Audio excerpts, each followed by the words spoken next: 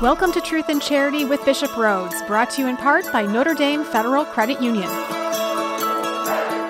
On this episode, Bishop Rhoades talks about Holy Week, especially Holy Thursday, when we remember Jesus washing his disciples' feet. Hear how we're all called to honor the goodness in one another. Welcome to Truth and Charity with Bishop Rhoades. I'm Kyle Hyman here with our bishop. It is Holy Week, so do we say Happy Holy Week or Blessed Holy Week? I say Blessed Holy Week and Happy Easter. Yes, that sounds good. Yeah. It sounds good. We're kind of in between Chrism Masses and Holy Thursday. So if you had to pick a favorite between those two, which would you pick? Chrism Mass or Holy Thursday? Wow. They're both so beautiful. I think for me personally, the Chrism Mass, to be able to have all the priests of the diocese celebrating with me is really very, very beautiful. And last year, was that possible? No, it was live streamed. We only had the vicars, so 6 priests celebrating, but then the other priests were watching and they were renewing their priestly promises from their rectories. Interesting.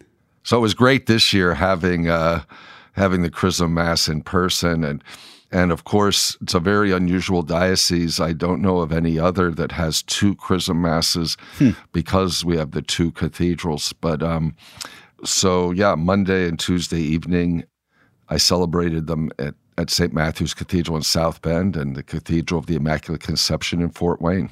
All right. Well, maybe we can have you share a little bit about what you reflected during your homily for that coming up. But before we do you have a prayer to open us up with? Well, since this is the Wednesday of Holy Week, I think the prayer from Mass today would be appropriate. Sure. In the name of the Father, and of the Son, and of the Holy Spirit. Amen.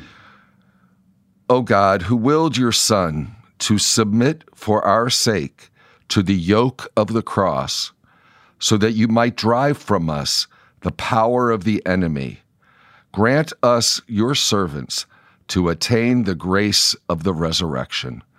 Through our Lord Jesus Christ, your Son, who lives and reigns with you in the unity of the Holy Spirit, God forever and ever. Amen. Amen. And Mary, our sorrowful mother, pray for us. In the name of the Father, and of the Son, and of the Holy Spirit. Amen. All right. Well, thank you, Bishop. Would you mind kind of sharing a little bit about your homily from the Chrism Mass this year? I'd be happy to. I always think that at the Chrism Mass, we celebrate our Christian identity as well as priests celebrating their priestly identity. Because all of us, priests and laity, deacons, religious, are God's anointed ones. Because we're united to the Anointed One. That's what the title Christ means, Anointed One.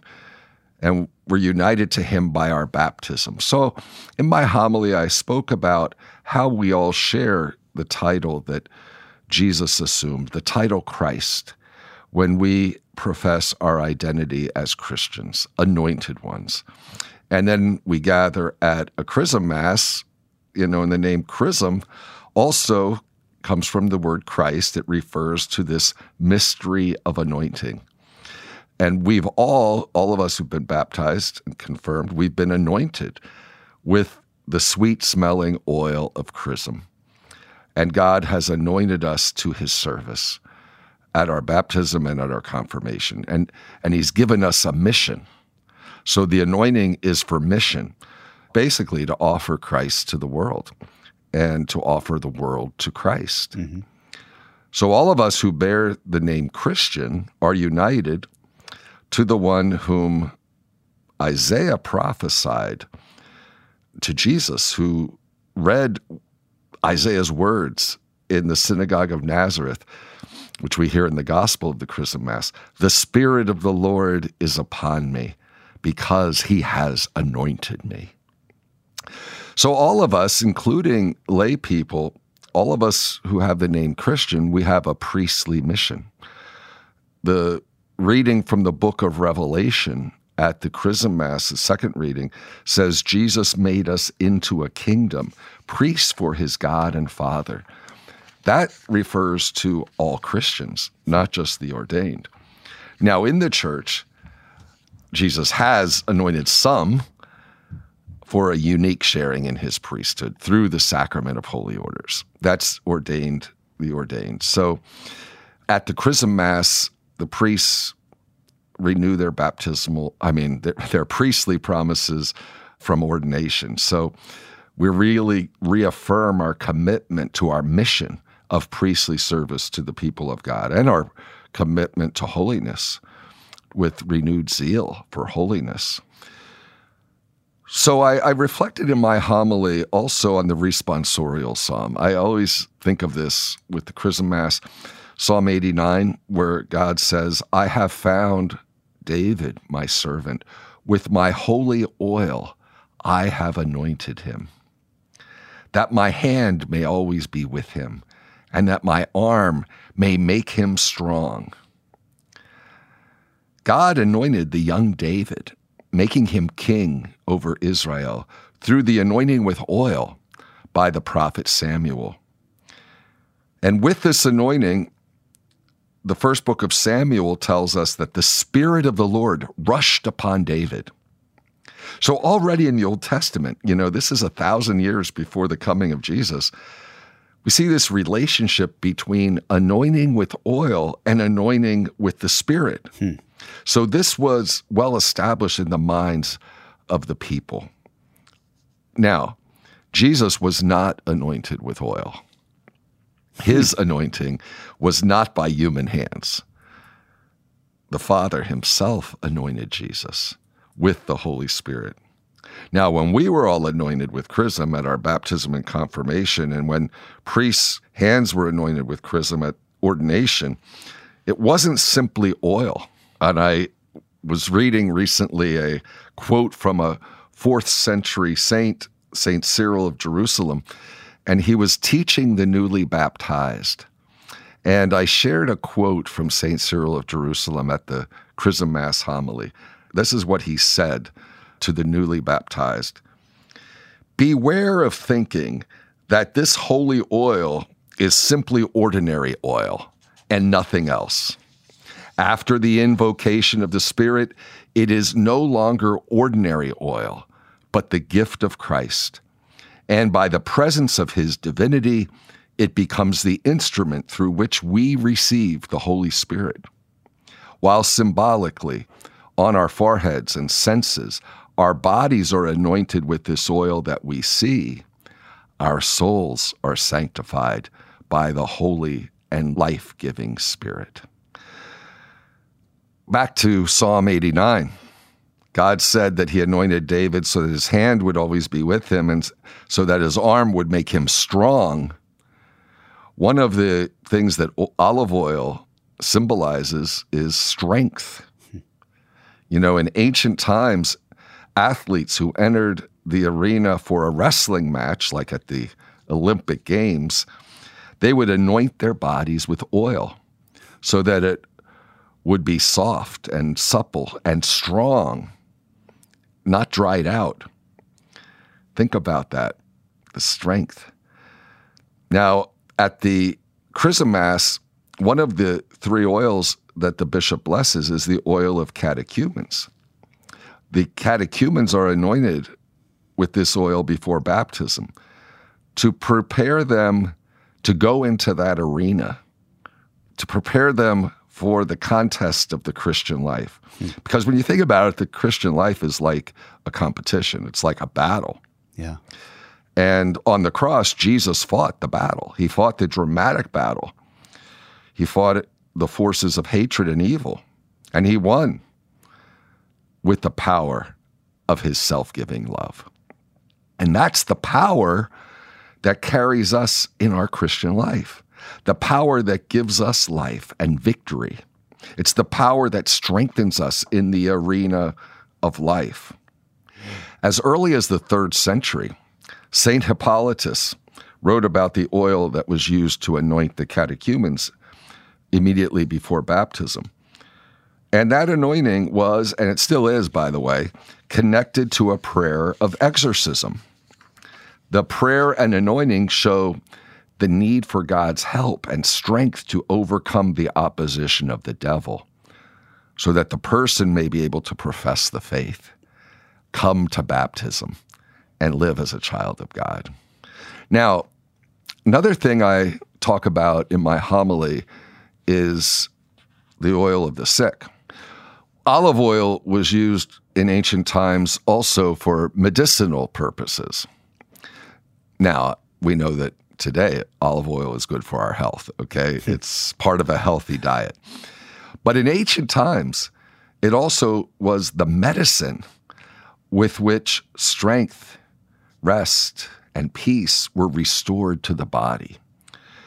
I remember Pope Benedict once talking about how often in the Psalms we hear this joy about the delightful qualities of oil, how it pours over the sunburned, weary, exhausted body, and suddenly makes it experience again all the gladness and strength of life.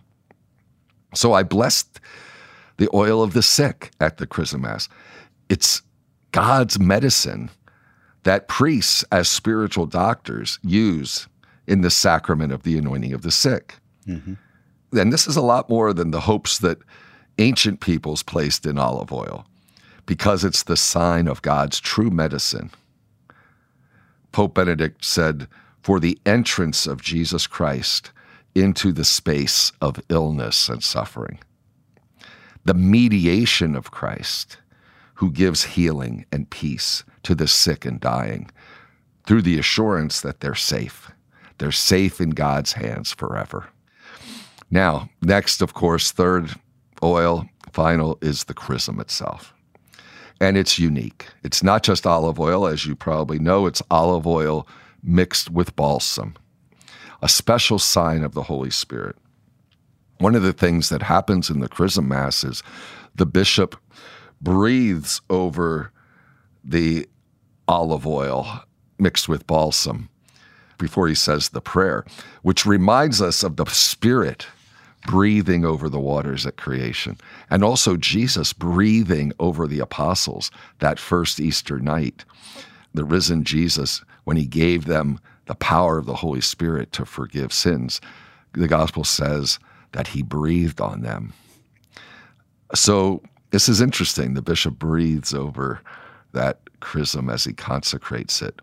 And then it has that wonderful smell from the balsam, which, of course, recalls the words of St. Paul to the Corinthians, "In every place we are the aroma of Christ." Mm.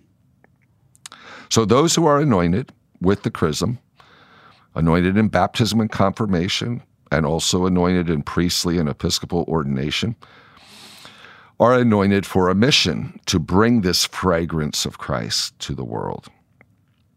And there's a lot of stench, bad odor in the world. There's despair, there's greed, there's hatred, all these powers that really corrupt and bring death.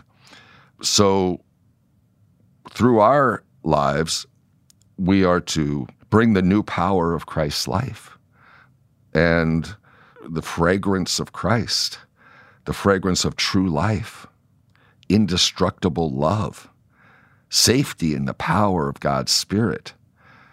This disinfects the world. We're called to disinfect the world.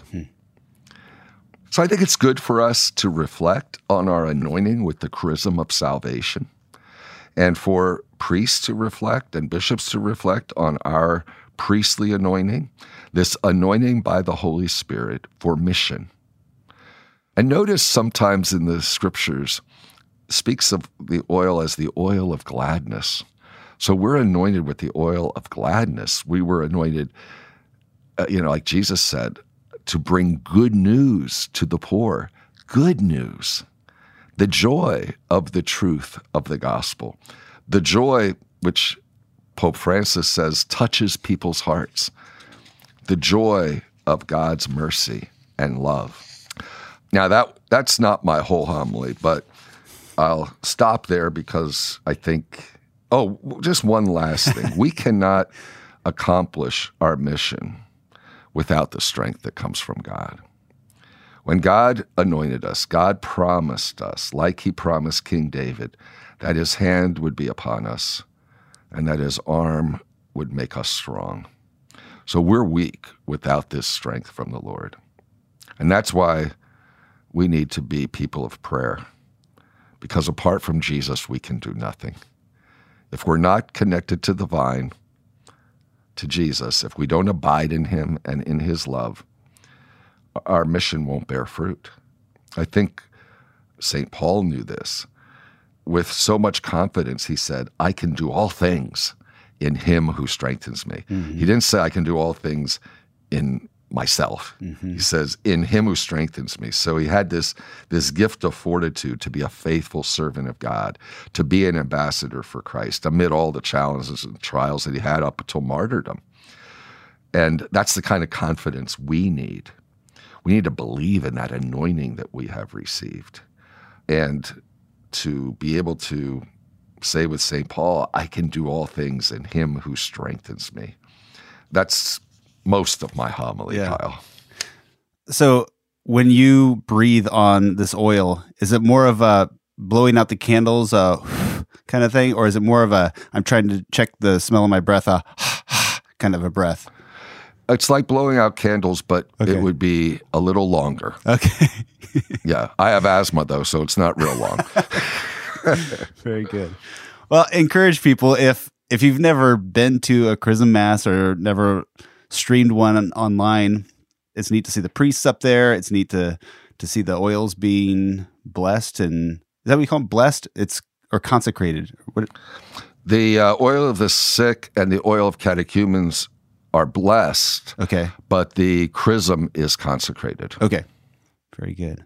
Yeah, so people can check that out. If you just do a search for the Chrism Mass in your diocese, it'll pull that up, I'm sure. Also, tomorrow is I guess we're kind of skipping over today, but today would be Spy Wednesday, some people would call it. Yes.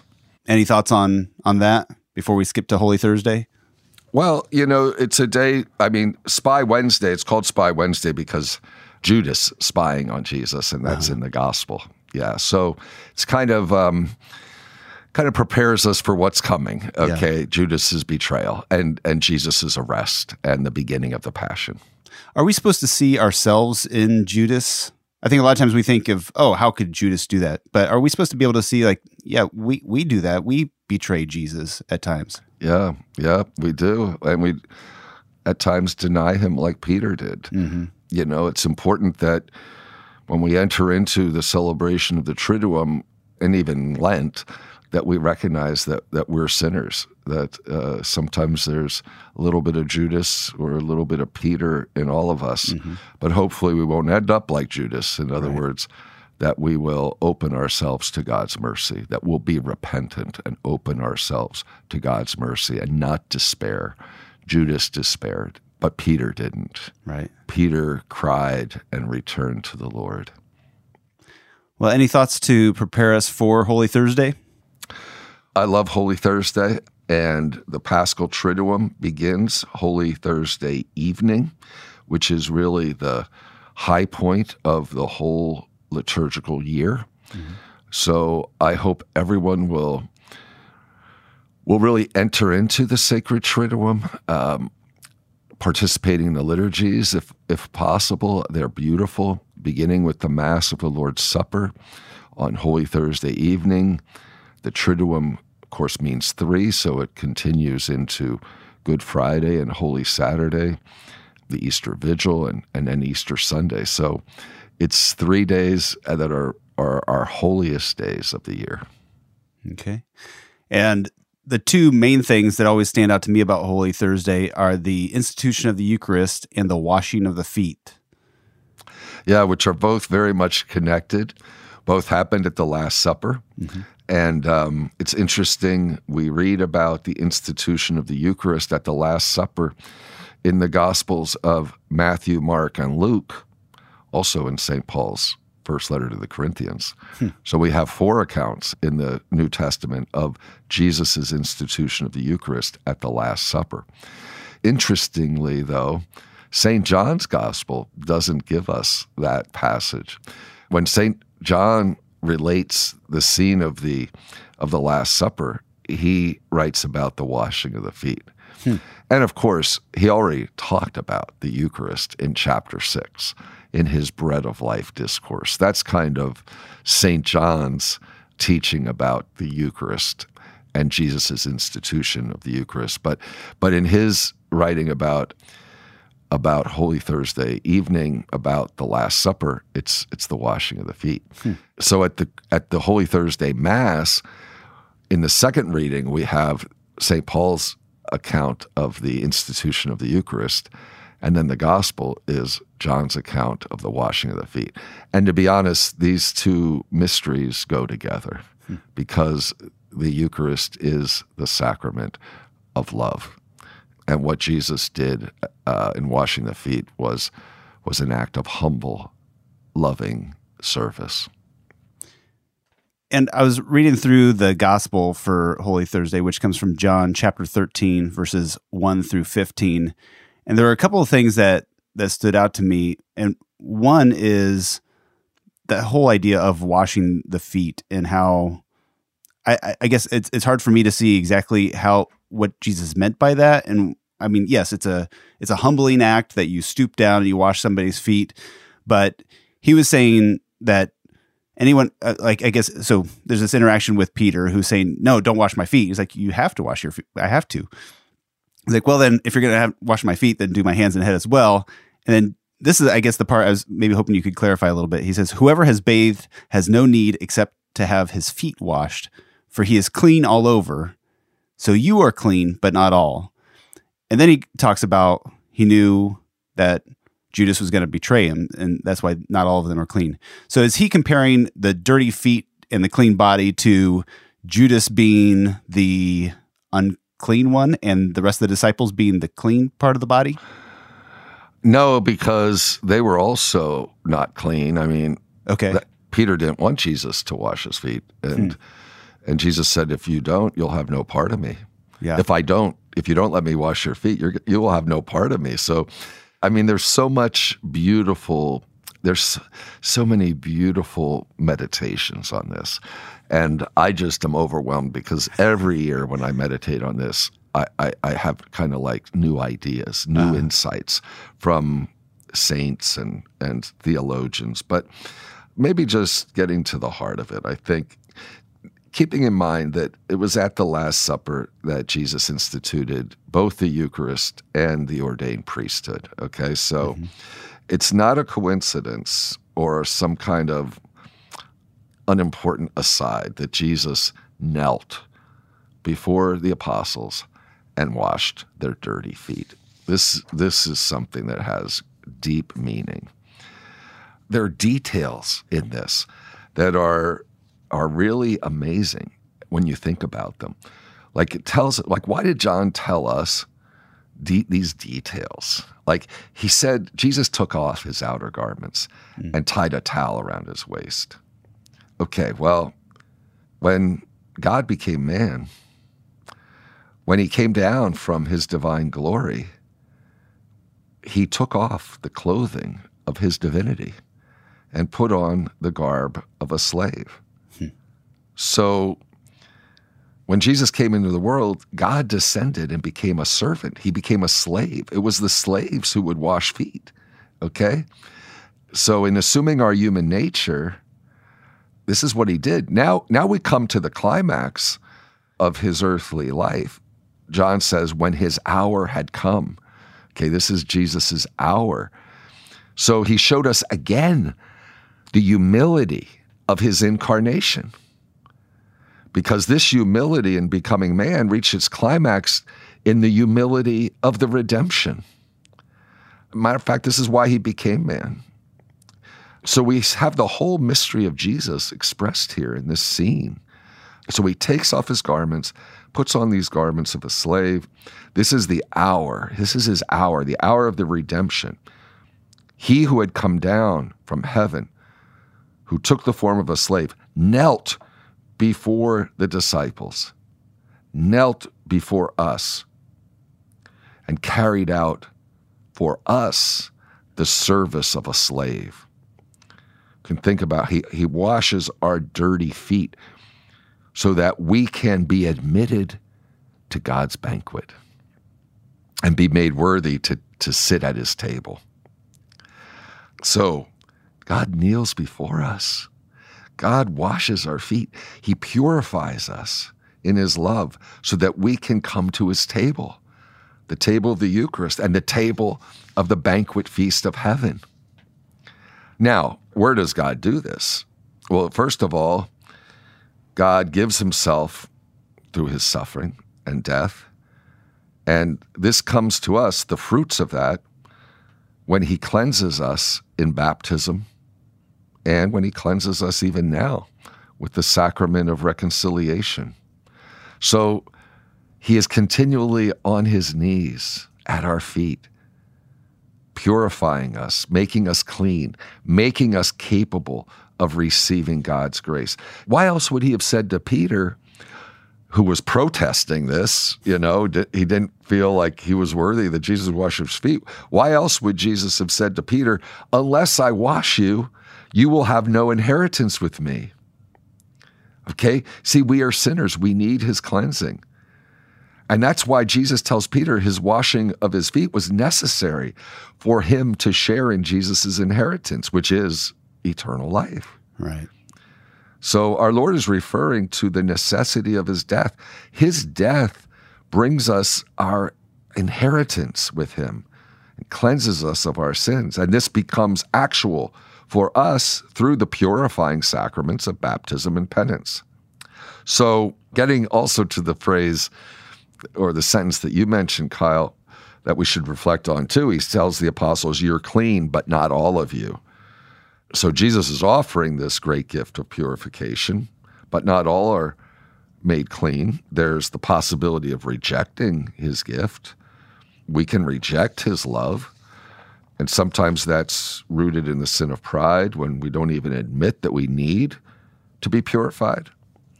We can choose to close ourselves to God's saving goodness.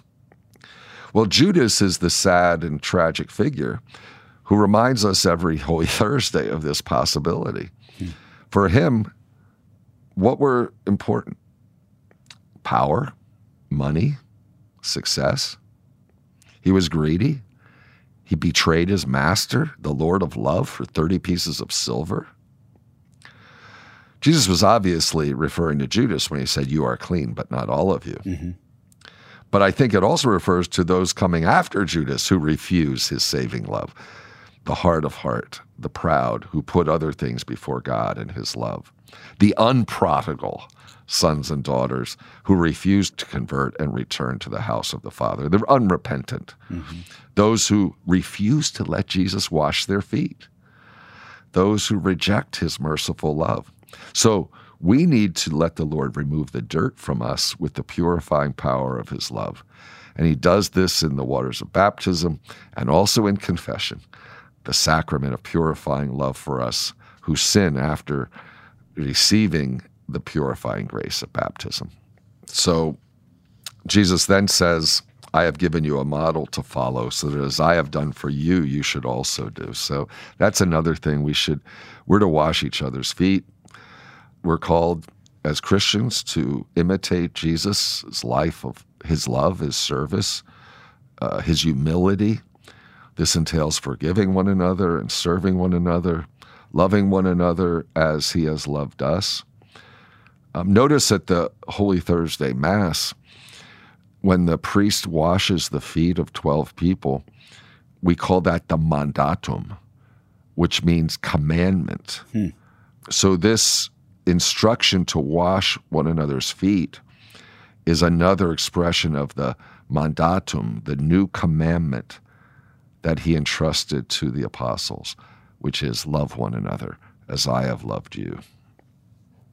So we're called to wash the feet of our brothers and sisters.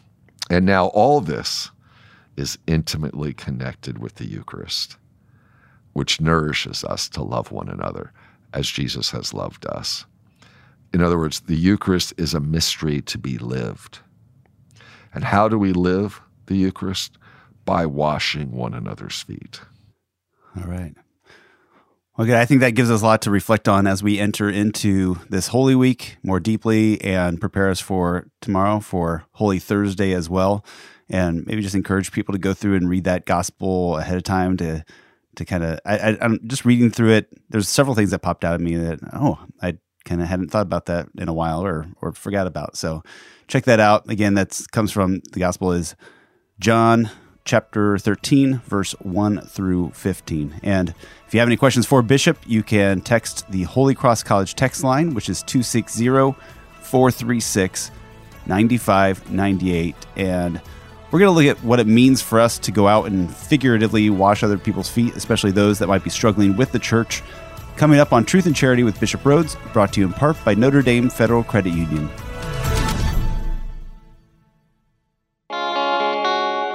Notre Dame Federal Credit Union has a special mission to serve the Catholic Church in America.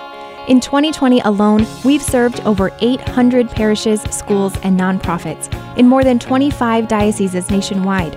We are a member-owned, not-for-profit cooperative, working hard to create a national Catholic financial alternative to the for-profit banks. You already share our values. Why not share in our benefits? Notre Dame Federal Credit Union.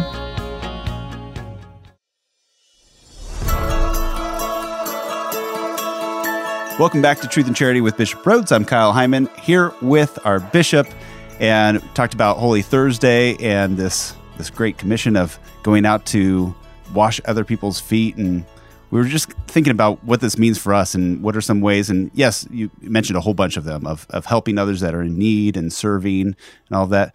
But also when we talk about evangelization, what does it mean for us to love and be humble? I think a lot of times we might argue and be proud instead of being more soft-spoken, listening maybe more than we speak sometimes. And so I thought maybe we could kind of set up some different scenarios that we're probably all familiar with, at least some of these, if not all of these, and get your advice on how we might react to different situations. So the first one would be like a young adult who tends to be more politically liberal. Maybe that's how they identify themselves. Same-sex attracted, maybe. Feels like they don't have a place in the church. What would you hope that they understand? Number one, that God loves them and that we love them. Always, that needs to be number one. What I would do is try to get to know this young adult as a person. I don't look upon someone, I look at them as my brothers and sisters in Christ, as beloved sons and daughters of God.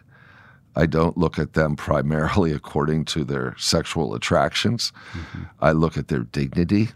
And so therefore, I would want to have some kind of a relationship as fellow disciples. I would want to know more about them. I wouldn't be that focused on their political leanings. I would just want to get to know them and their life, their talents, etc. Talk about our shared faith. But this young adult with same-sex attraction and doesn't feel like he or she has a place in the church, I would want to assure them that yes, they have a place in the church. And as I would develop that relationship and get to know them, I would think that as time went on, we would talk about how to live, how God is calling them to live as disciples with this cross, and to see that their true happiness and their true peace and their true fulfillment will come through the sacrifice of chastity, and share, what is God's plan for sexuality and marriage. But I wouldn't begin there. Notice, I didn't start there. That comes along the way when the time is ripe. We're not going to hide the truth of the gospel and the challenge that living that would be for this young adult. But I think one always begins with relationship, with love, with friendship.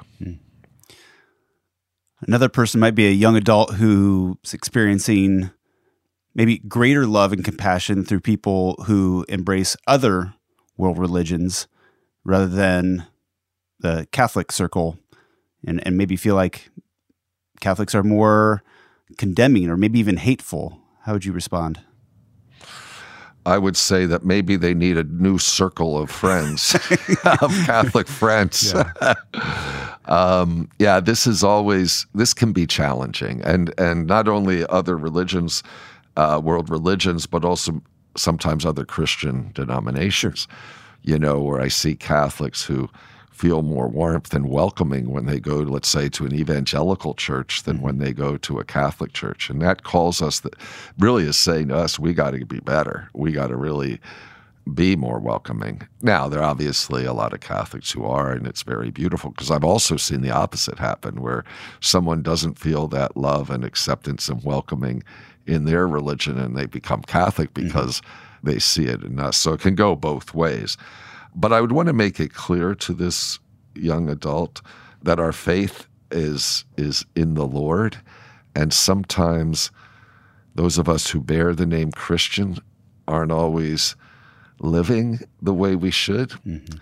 And that deciding on a church, a religion, to try to look at it on what our faith is, what is God calling us to be, and that even if the Catholics that this young adult knows aren't bearing good witness, or aren't as loving and compassionate, to try to realize that the church is more than some people, more than the weaknesses and sins of clergy or of laity, and to try to bring them to maybe get a little bit beyond the emotions and to think about Christ, who established the church, and that to focus more on Jesus and the truths of our faith. And then I'd also encourage them and say, listen, you can help us to be more loving and compassionate by your living your Catholic faith with integrity. Well, another person, say a Catholic who was wounded by a representative of the church in some way, what would you say? And that's kind of related to what we've been talking about. Although I think if it's a representative of the church, it's probably a priest or a bishop or a deacon or maybe a lay leader, someone representing the church. I think the first thing I would do to wash their feet is to say, I am really sorry. I would apologize to them for the treatment that they've received. I think about how many times I have done that with victim survivors of sexual abuse by clergy. And that can have a healing effect on those who've been deeply wounded by that abuse. But even in other experiences of being wounded, we have to acknowledge the wound and then to counteract it by showing and mediating the healing grace of the Lord, by being compassionate and listening to the person, because that can have a healing effect too, that they talk about how they were wounded. And then try to soothe the wound. It's kind of like the Good Samaritan, right? Beaten up at the side of the road. And that meant he had to change his schedule. He had to give time to the person who was wounded and attend to their wounds and then bring them to the house of the innkeeper, And in a sense, this is a call for us to be Good Samaritans. Very good. This next one might be something that many of us can relate to, either ourselves or children. Someone who thinks the Mass is boring. Yeah. That takes, I think, a lot of patience on our part, because someone who feels Mass is boring is really going to Mass with the idea of being entertained or of being, somehow, being entertained is the best way I can think of it.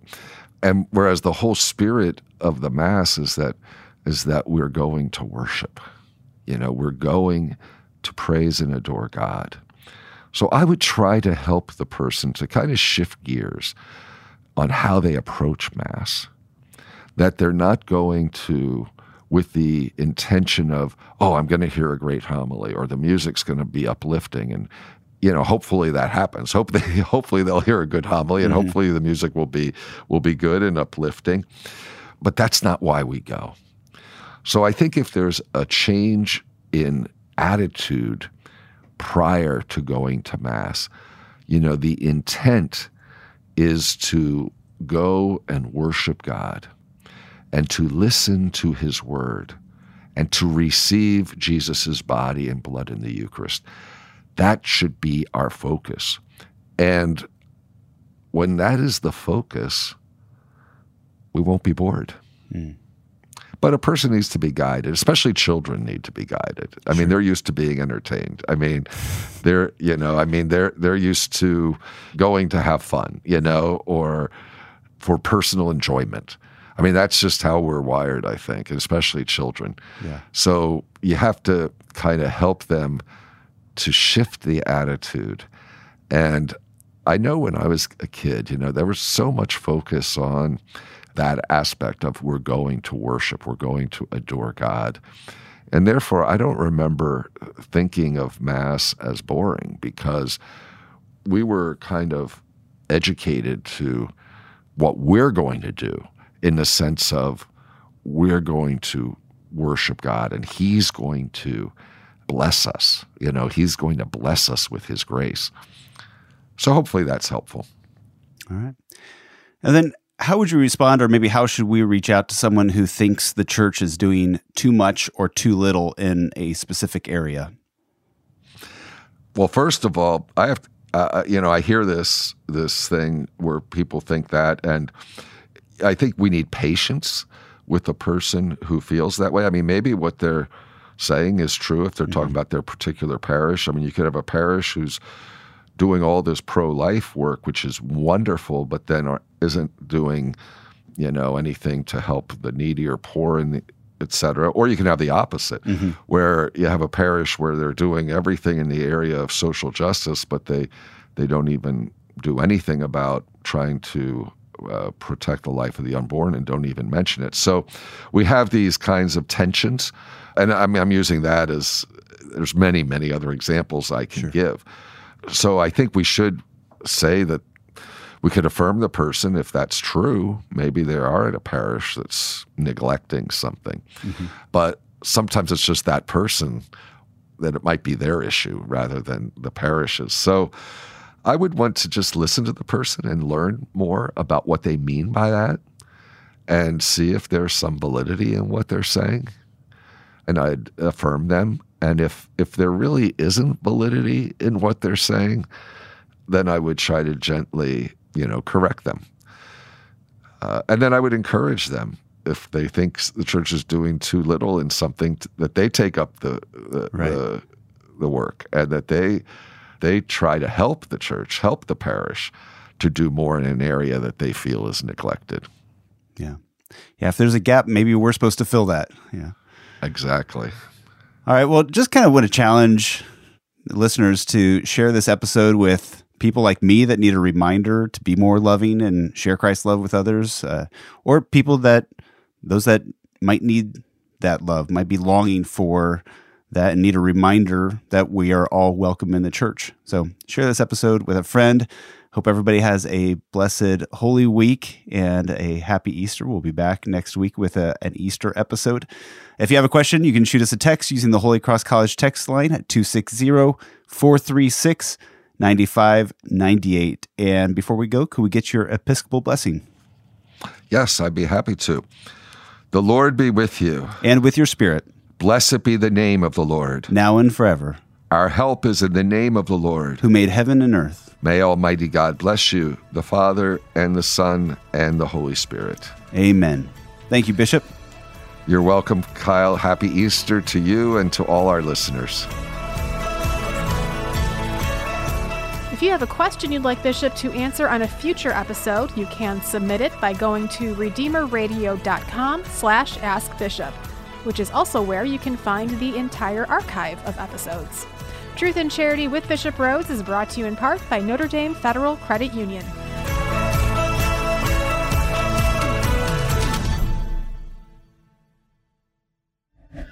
This show is a production of the Spoke Street Media Podcast Network.